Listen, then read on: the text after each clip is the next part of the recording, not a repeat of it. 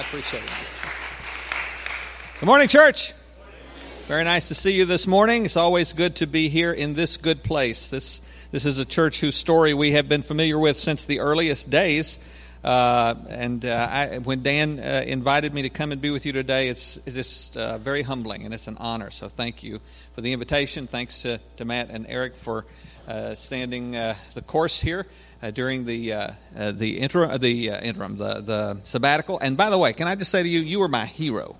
Any church that permits their pastor a time of sabbatic leave, a time to recharge their batteries, to spend time with God, and to reorient and recenter themselves for the next season of ministry. May your tribe increase. I pray that for every one of our 600 churches in the network that I work with. I just really appreciate the example that you have set in doing this. It is, like I said, a delight and an honor to be here with you at this time. Your church is a part of a network of churches, about 5 or 10, something like that, in the Mid-Atlantic, mostly in Maryland and Delaware and the District of Columbia, some across the Potomac in Northern Virginia and West Virginia, and some across the Mason-Dixon in Pennsylvania, that supports ministries all across the region, from the Appalachians to the Atlantic, campus ministries, new church starts, those kinds of things, and then strengthening churches that exist. And Adele and I are employees of that network, and so we appreciate your support and your partnership in that work that we're engaged in, and we're profoundly grateful. This is my high school sweetheart, Adele, not the singer. So I don't want any of you to have your hopes up. She's not going to break out in song. I might, but she won't today. And we're glad to be here. She travels with a service animal named Ellie Mae, so if you hear something that sounds like a dog shaking, it actually is a dog shaking. Usually when she hears amen, she stands up and shakes because she thinks that means I'm done. And it's time to go. So if you hear that, that's what that is. Hopefully she'll be quiet. She might even snore before we're done. Well, I don't know how it was at your place this morning. I'm living right now over toward Frederick, Maryland, so to the west of here, up on a mountain for this week. And this morning when we got up, it was about 38, 37 degrees at our house. Wow. Welcome to winter 2.0. I wanted to come and say to you something like, what are your plans for Memorial Day? But I find myself more inclined to say, Merry Christmas. Because it feels a little bit more like Christmas, right? Are y'all Merry Christmas people? You lose a bet? You remember when I was here before and I talked about Christmas, yeah. I always talk about Christmas, or the Orioles, one of the two. Let's go O's, I see the hat, yeah. I love Christmas. I'm an incarnation Christian, so I think Christians kind of are drawn to different parts of the story as it's unfolded in the Gospels, and the one that I love the most is incarnation. I can't get enough of it. This idea, which just absolutely blows my brain, that God himself would put on a bod with all of the risks that are engaged in that kind of a decision and walk among us for 30-something years. It just absolutely is inconceivable, to quote the guy from Princess Bride. So I'm dumbfounded by it. So I come back to it all the time. It is only 223 days from today, Christmas 2016, 223 days. Now, we're Advent people, so we start celebrating Christmas way before Christmas. If you're an Advent person, then it's in the mid-190s until Advent begins. And if you're a Hallmark person, and I'm a Hallmark person too, I'll just confess, I'm the people they make all those syrupy movies for. Only about 160 days and the first ones come on. Wow. You better get those lists ready. It's just around the corner. Actually, if you're a serious Hallmark person, you know that the second week of July, when they release the ornaments, they're going to play a whole week of movies. Woo! And again, only I think me and 3 other people will watch, but we will watch all the time. So we love Christmas. We love everything about Christmas. As I say, we celebrate the whole Advent season right up into 12th night. So we have a 40-day plus celebration that we're engaged in our home. We decorate our home. We were tiny house before tiny house was cool. So we live in an RV. And still we'll have 4 or 5 Christmas trees before we're finished. So we really do seriously get into the whole thing. We sing the Christmas songs, all of them. We're the people that listen to the radio stations that play only Christmas movies. We love the Santa Claus story. We told our kids that when we were growing up. Santa Claus, based, of course, on a true person. Santa Claus is short for Santa Claus, for Saint Nicholas, who was a Greek bishop back in the day. And so we told the kids that story as they were coming up and those sorts of things. You know, the 21st century version of Santa Claus, the Western culture version of Santa Claus, he has elves and he keeps a list. You know the list, right? You familiar with the list? Santa Claus checks the list not once but twice. So you know that part of the story, right? And he has a taxonomy, he has a classification system for that list. He's actually putting all of the boys and girls in the entire world in 2 categories, and those categories would be naughty and nice. So you do know that story, don't you? You've heard that before. Naughty and nice. Those are the 2 categories. Nice kids on Christmas morning get presents or gifts, and naughty kids on Christmas morning get coal. Coal. C-O-A-L. Great if you are somehow affected by the economy of West Virginia. Not so good if you're a kid. Just get a lump of coal. Wow, what a year. The reason that people kind of listen to that story and nod their heads and smile and remember that story fondly is because we are all affected by what sociologists would refer to as an earning or performance ethic. It's built into us as human beings from our earliest days. When we're little bitty kids. When we're little bitty kids and we do something right, what do our parents do? They pat us on the head. They give us a big hug. They kiss us. They go, woo, great job. And what do they do if we do something naughty? You can say it out loud. It's okay. They punish you. That's right, punish you. And it depends on the kid, on how the punishment is, right? Because every kid is different. But one of the things we do is time out. And time out is where we actually withhold our attention and affection, right? That's an earning performance ethic. It's built into us from those earliest days. We go to school, teachers do the same thing, right? So you do what the assignment says to do, and you do it well. You make your letters right, or you remember the history right, or those kinds of things, and you get an A. When I was in school, an A, B, C, or D, or F. Those were the only 5 choices, A, B, C, D, or F. And then there was educational study that indicated that was not good and inspiring for kids, and so we went to check plus, check, and check minus, which kids figured out also meant that check minus they didn't do as well. So we went to smiley face, straight face, frown face. And my prediction is kids will figure that out too, and the frown face will not be happy. And we tell teachers don't use red ink because that's intimidating. Use green ink. So you have a sad face in green ink, and you still know. I didn't do as well as the kid that has the smiley face, you know. Sports, same way. So playing well, the coach puts you in. Not playing well, coach benches you, right? This is sort of in sports. I was a band kid growing up, a band geek, and so you just really like that. You must play. You were in band, yeah? What did you play? French horn, yeah. French horn and sax, actually alto sax, same parts, right? And so that's why Adele married me. My sax appeal. But in band, you had first chair, and if you didn't play well enough for first chair, you were in. Everybody knew second chair, which was the first place loser. So it's sort of the way we're taught. And then we get into adulthood. And we go to work. And if we do our work well, many of our companies will offer us what they call a merit raise or a bonus. And if we don't do our work well, our company will tell us we're very fortunate to be employed next year. So this whole idea of an earning or performance ethic is just really driven into the fabric of our lives from the earliest get-go. It's a part of who we are. So it's very hard, and here's the point, it's very hard for us not to project that story onto God. It's very hard not to think that God operates that way also. It's hard to think that way if you're a person of faith, if you're a person who's already placed your faith in Christ and you've received the marvelous grace that comes at salvation. Then as you walk along with Him and you want to do so much better and you want to be so much more and you kind of slip up, it's hard for that thought not to be back in your mind. Oh, God just doesn't love me as much today.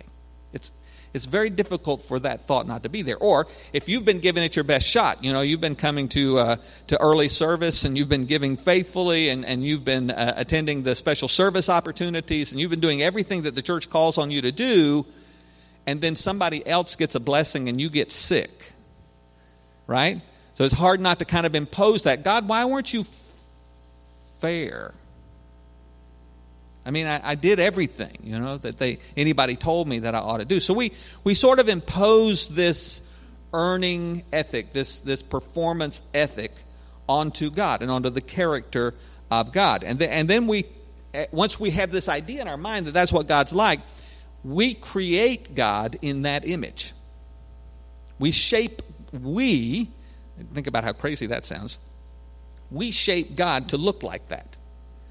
And we just insist that God act that way. And when we see something that matches that, we go, God's at work. And we see something that doesn't match that, we go, what's wrong? Oh, it's terrible, sorry. We conclude that. And then we take it a step further, this effort to control God like this. We actually insist that other people agree with us, that they see God like we see God, and when they don't, we are right, and they are... It's the whole naughty and nice thing all over again. Right? We impose that view onto God. There was a North American pastor back in the turn of the previous century, so we're going back to the 19th to 20th century, named A.W. Tozer. He pastored in America and in Canada, was in the Christian Missionary Alliance tradition, and wrote, I don't even know how many books. He just wrote all the time. In one of those books, in one of those chapters, he made this comment. What comes into our mind when we think about God is the most important thing about us. Wow. Let me give you context. The chapter in the book that he was writing, in the chapter, he was talking about a predictor of spiritual formation. So, a part of our belief system, if you are a follower of Christ, a kind of an orthodox view that's held across just about all denominations, is that from salvation until we meet God in eternity, there is a process going on where we are being shaped into the image of God. And that process is orchestrated by God, by His Spirit, where He's kind of carving away the things that don't look like Him and pouring in the things that do. This is a work that God is doing, and we have the opportunity to cooperate with that or to push back from that. So it's a God's doing it, and we get to play kind of story. Does that make sense? So that's what's going on for those of you who are people of faith, and it's going on in you, and it's going on in me as well. And what's happening is we are being shaped into what the writer of Romans calls the image of Christ. We're being shaped into the image of Christ. Here's the kicker. If we hold an incorrect view of that image, then what we will feel passionately about looking like will not look like God. Does that make sense?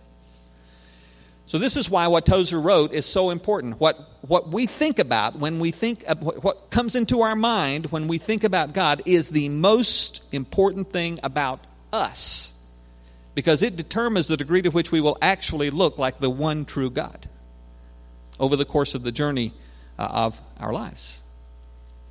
Now, this would be an interesting series of comments if we were the first people ever in the history of the world, 21st century Westerners or United States citizens, we were the first people in the history of the world to hold a goofy view of God.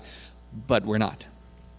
In fact, all around the world, we all struggle with getting our minds, limited as they are, around the grandeur of God and the grace of God. We struggle with that, and throughout history, people have struggled with that. Interestingly enough, the people to whom God came, when He came in the person of Jesus, they too were struggling. In their world and in their day, there were earning or performance ethics stories that characterized God. There were sadistic accountant stories that characterized God. There was cruel, exacting judge stories that characterized God. And those were the views that were held by the religious people.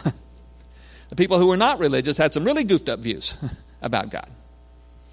And so God comes on the scene in a human body, in a physical body, in the person of Jesus, who was raised in Nazareth, born in Bethlehem, and lived in that part of the world for those 33 or so years. And one of the reoccurring themes in the teachings of Jesus is this: God is not like that. Fill in the blank on whatever that is.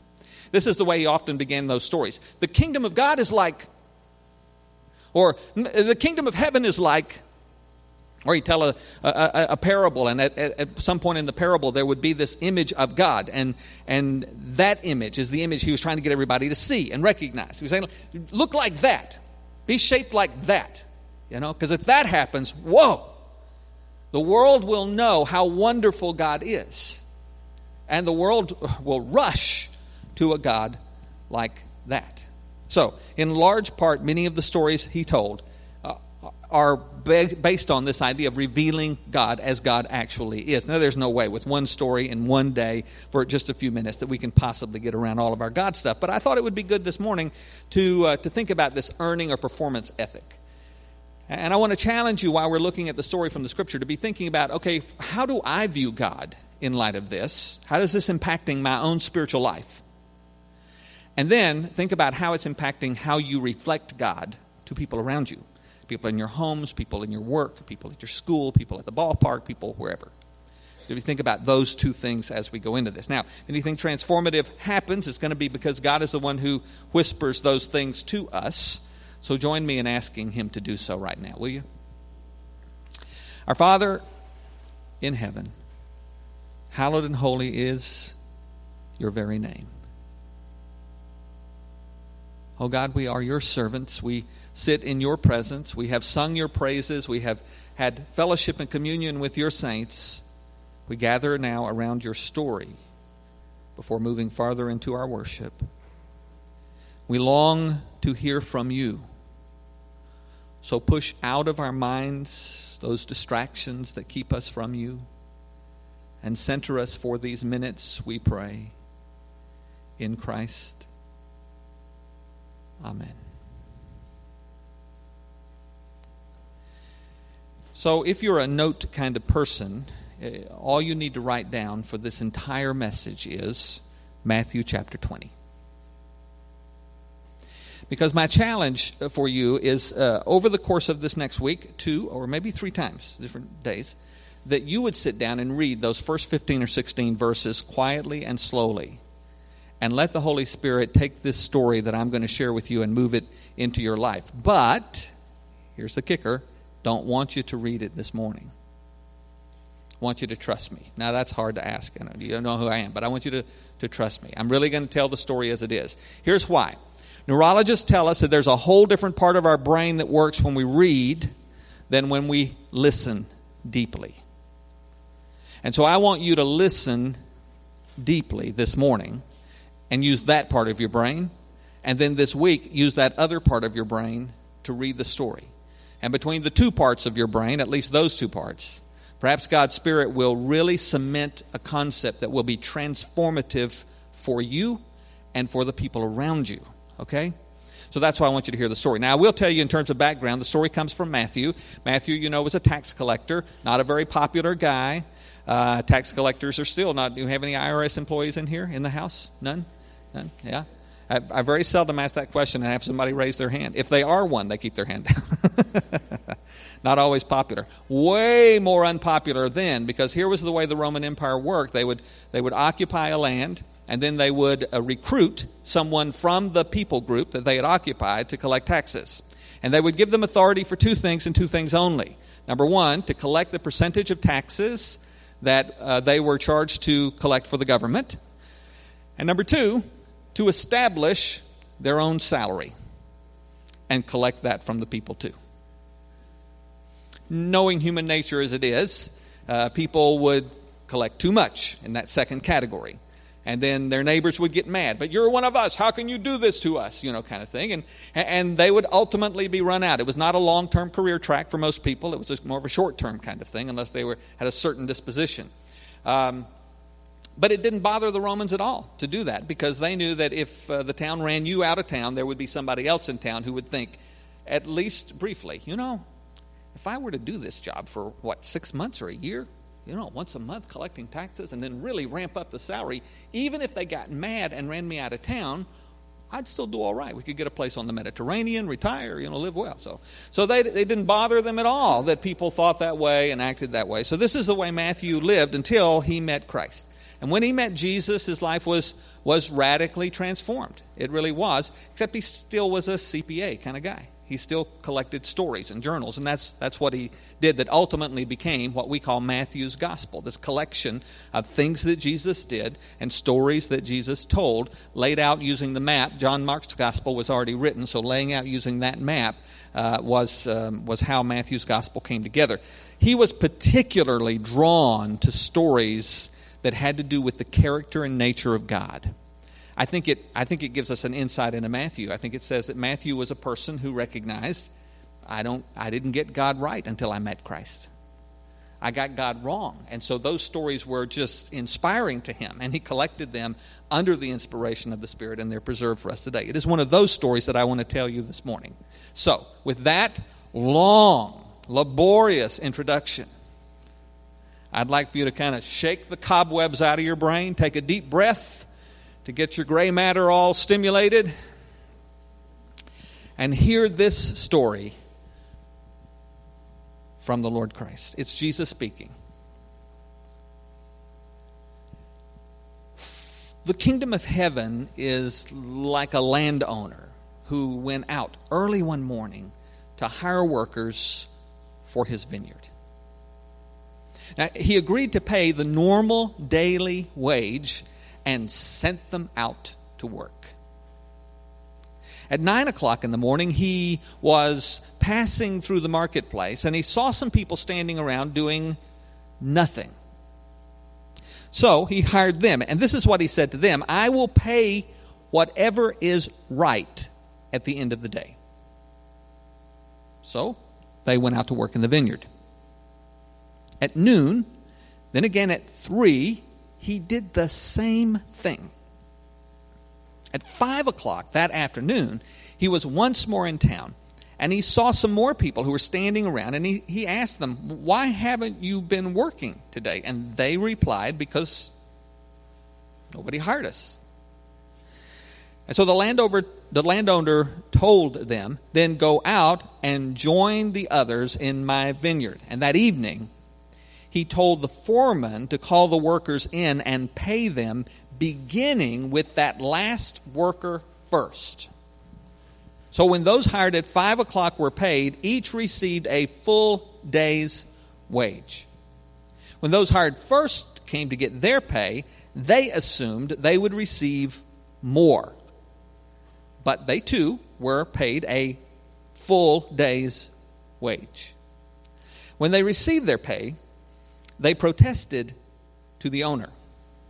Those people worked 1 hour, and yet you paid them as much as you paid us, who worked all day in the scorching heat, mind you.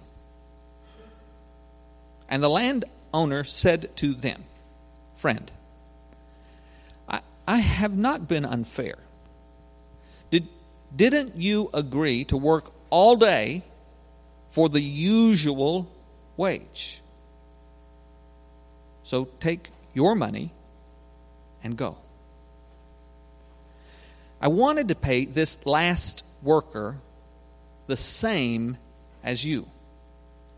Is it against the law for me to do what I want with my money?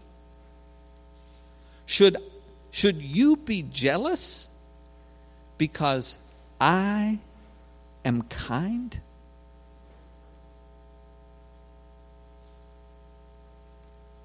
This is the word of the Lord. Thanks be to God. How many of you have heard that story before? Some of you have read it. Some of you have heard it taught. Some of you have been in Bible classes where it's been taught. You perhaps even read some commentary about the story before. So you are in good company with the people who heard the story that day, because this story was actually not one of the many stories that Jesus made up. It was a story that the rabbis of his day told about the character of God, with a couple of differences. He did edit the story. So what that means is when the story started, he said at the beginning, which they wouldn't have heard, the kingdom of heaven is like. That's not something that the other stories began with. The kingdom of heaven is like. And then he said, a landowner who went out early in the morning to hire workers for his vineyard. Immediately, people in the crowd that day were elbowing. I know this one. This is a good story. Because we Americans, people always, everywhere, like to feel like the experts, you know. So we want to tell the people around us, oh yeah, I know this one. I'm good. And that's exactly what would have happened. So Jesus goes into the story. He says he goes out into the vineyard very early in the morning. Don't know how very early is. Do know that he goes back at 9 o'clock, so it's before then. I'm guessing maybe 6, early in the morning, sunrise, that kind of thing.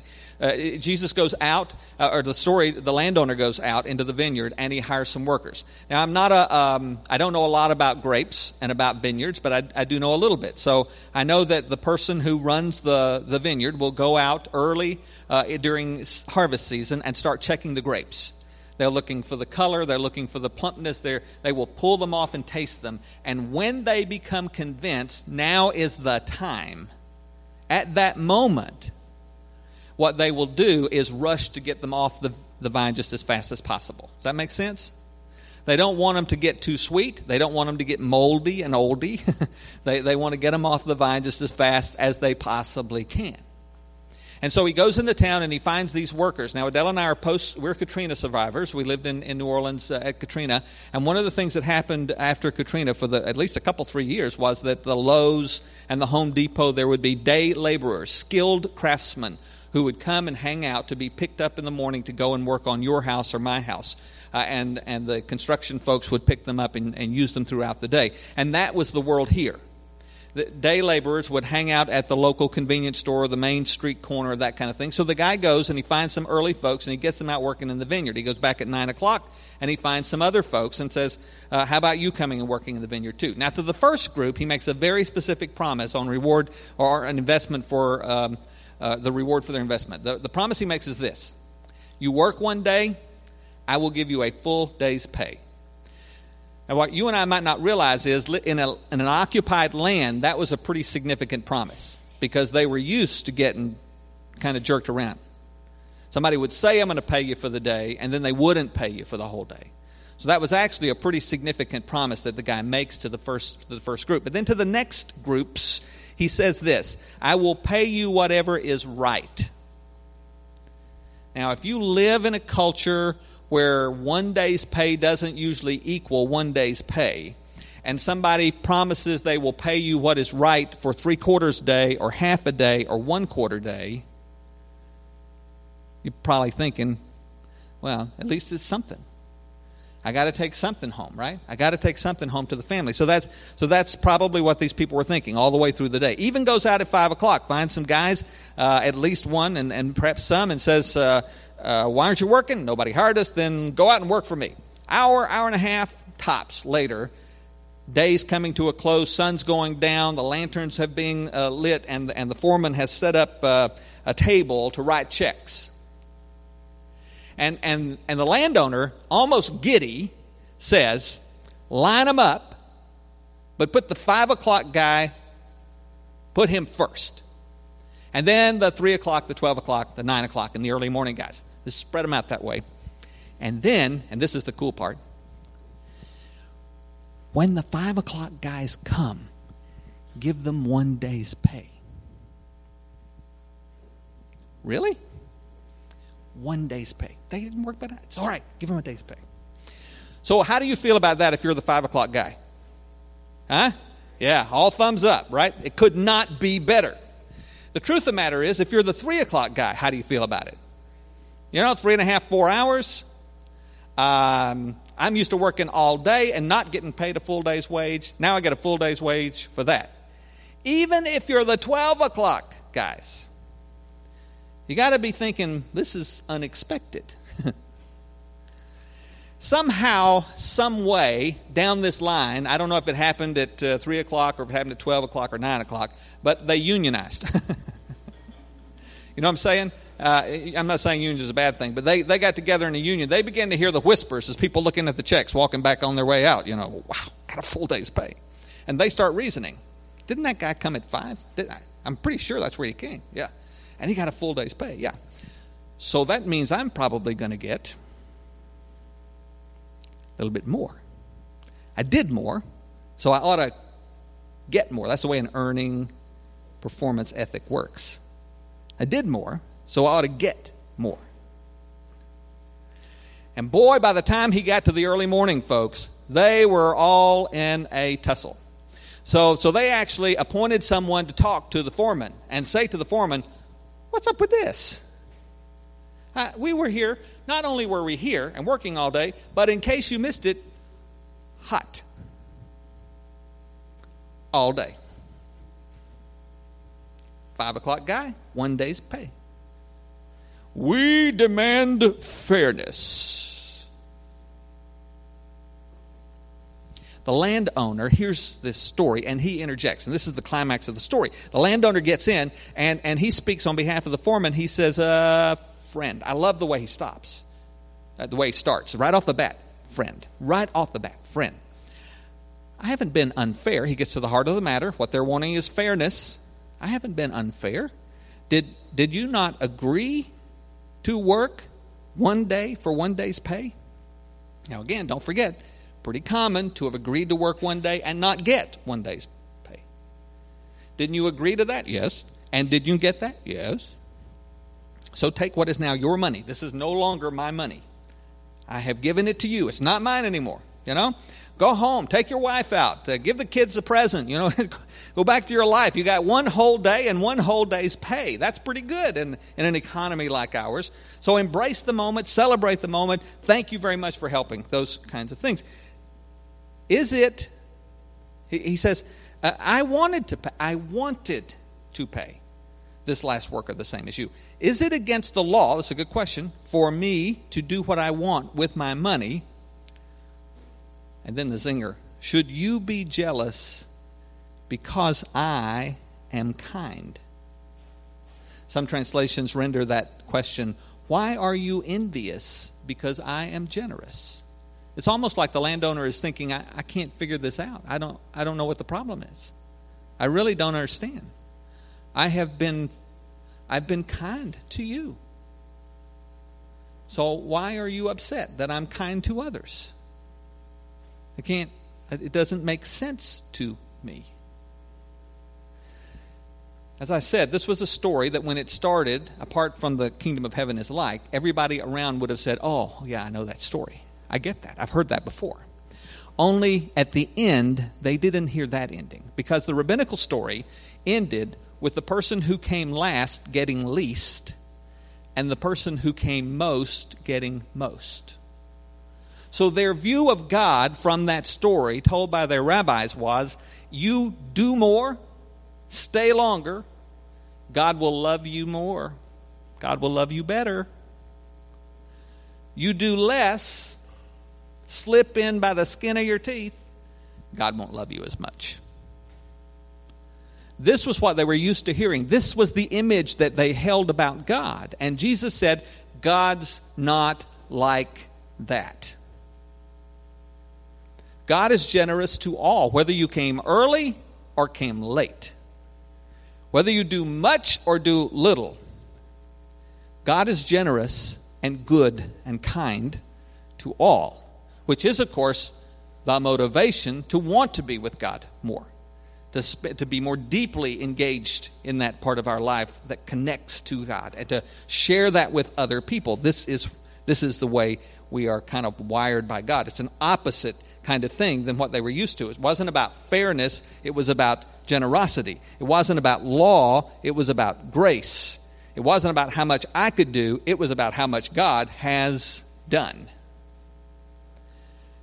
One of the spiritual writers that I enjoy is a man by the name of Brennan Manning, passed away a couple years ago. In one of Manning's books, he writes this: Jesus reveals, he's talking about the whole of Jesus' ministry, Jesus reveals a God who doesn't demand but who gives, who doesn't oppress but who raises up, who doesn't wound but who heals, who doesn't condemn but who forgives. Manning's mantra is, all is grace. All is grace. All is grace. Now, if you're sitting here this morning and you have been raised in an evangelical tradition, I'm sure you're kind of wondering about, what about this sin thing? It's a word we use in the church a good deal, and it appears in the Scripture. And it was actually a pretty common word in their world, but that's because it was used to talk about missing the mark. So it was an archery term. You aim at the target and you fire the arrow, and it falls short, so you miss the mark. It wasn't used in the condemnatory way that we use it today. It was about disappointing or missing what we were appointed for, not being the character and the nature of God as we were initially created for, missing that somehow. And I don't want you to sit here and think that doesn't mean something to God, because I remind you of what stories you studied, maybe a month ago, 5 weeks ago, about the cross. It does matter to God. It costs God everything. But what God extends to you and what God extends to me is generosity and grace. God is good. God is kind. God is generous. Even though they were used to hearing this story about keeping rules, this story was not about keeping rules. It was about going beyond the rules. Even though they were used about hearing this is a story about the 6 a.m. guy getting more than the 5 p.m. guy, this is not a story about fairness. It's a story about generosity. I read a couple of weeks ago that human beings make about 30 to 35,000 decisions a day. Adults. That's a lot. Most of them unconscious decisions, But when you're making conscious decisions about how you'll spend your time, how you'll invest your skills and your talents, how you'll use your stuff, your resources, and those kinds of things. When you think about God regarding that investment, what do you think about? Do you think about being fair or being generous? When you read this story this week, look for yourself in the story. Do you see yourself in the 5 o'clock person, the 12 o'clock person, or the early morning person? Do you see yourself in the landowner who wants to do more for the people around you? Dr. Tozer, I think, was right when he said, what comes into our mind when we think about God is the most important thing about us, because it will to you and your spiritual journey, it will to the people around you, and it will to the people whose lives you touch make all the difference in the world.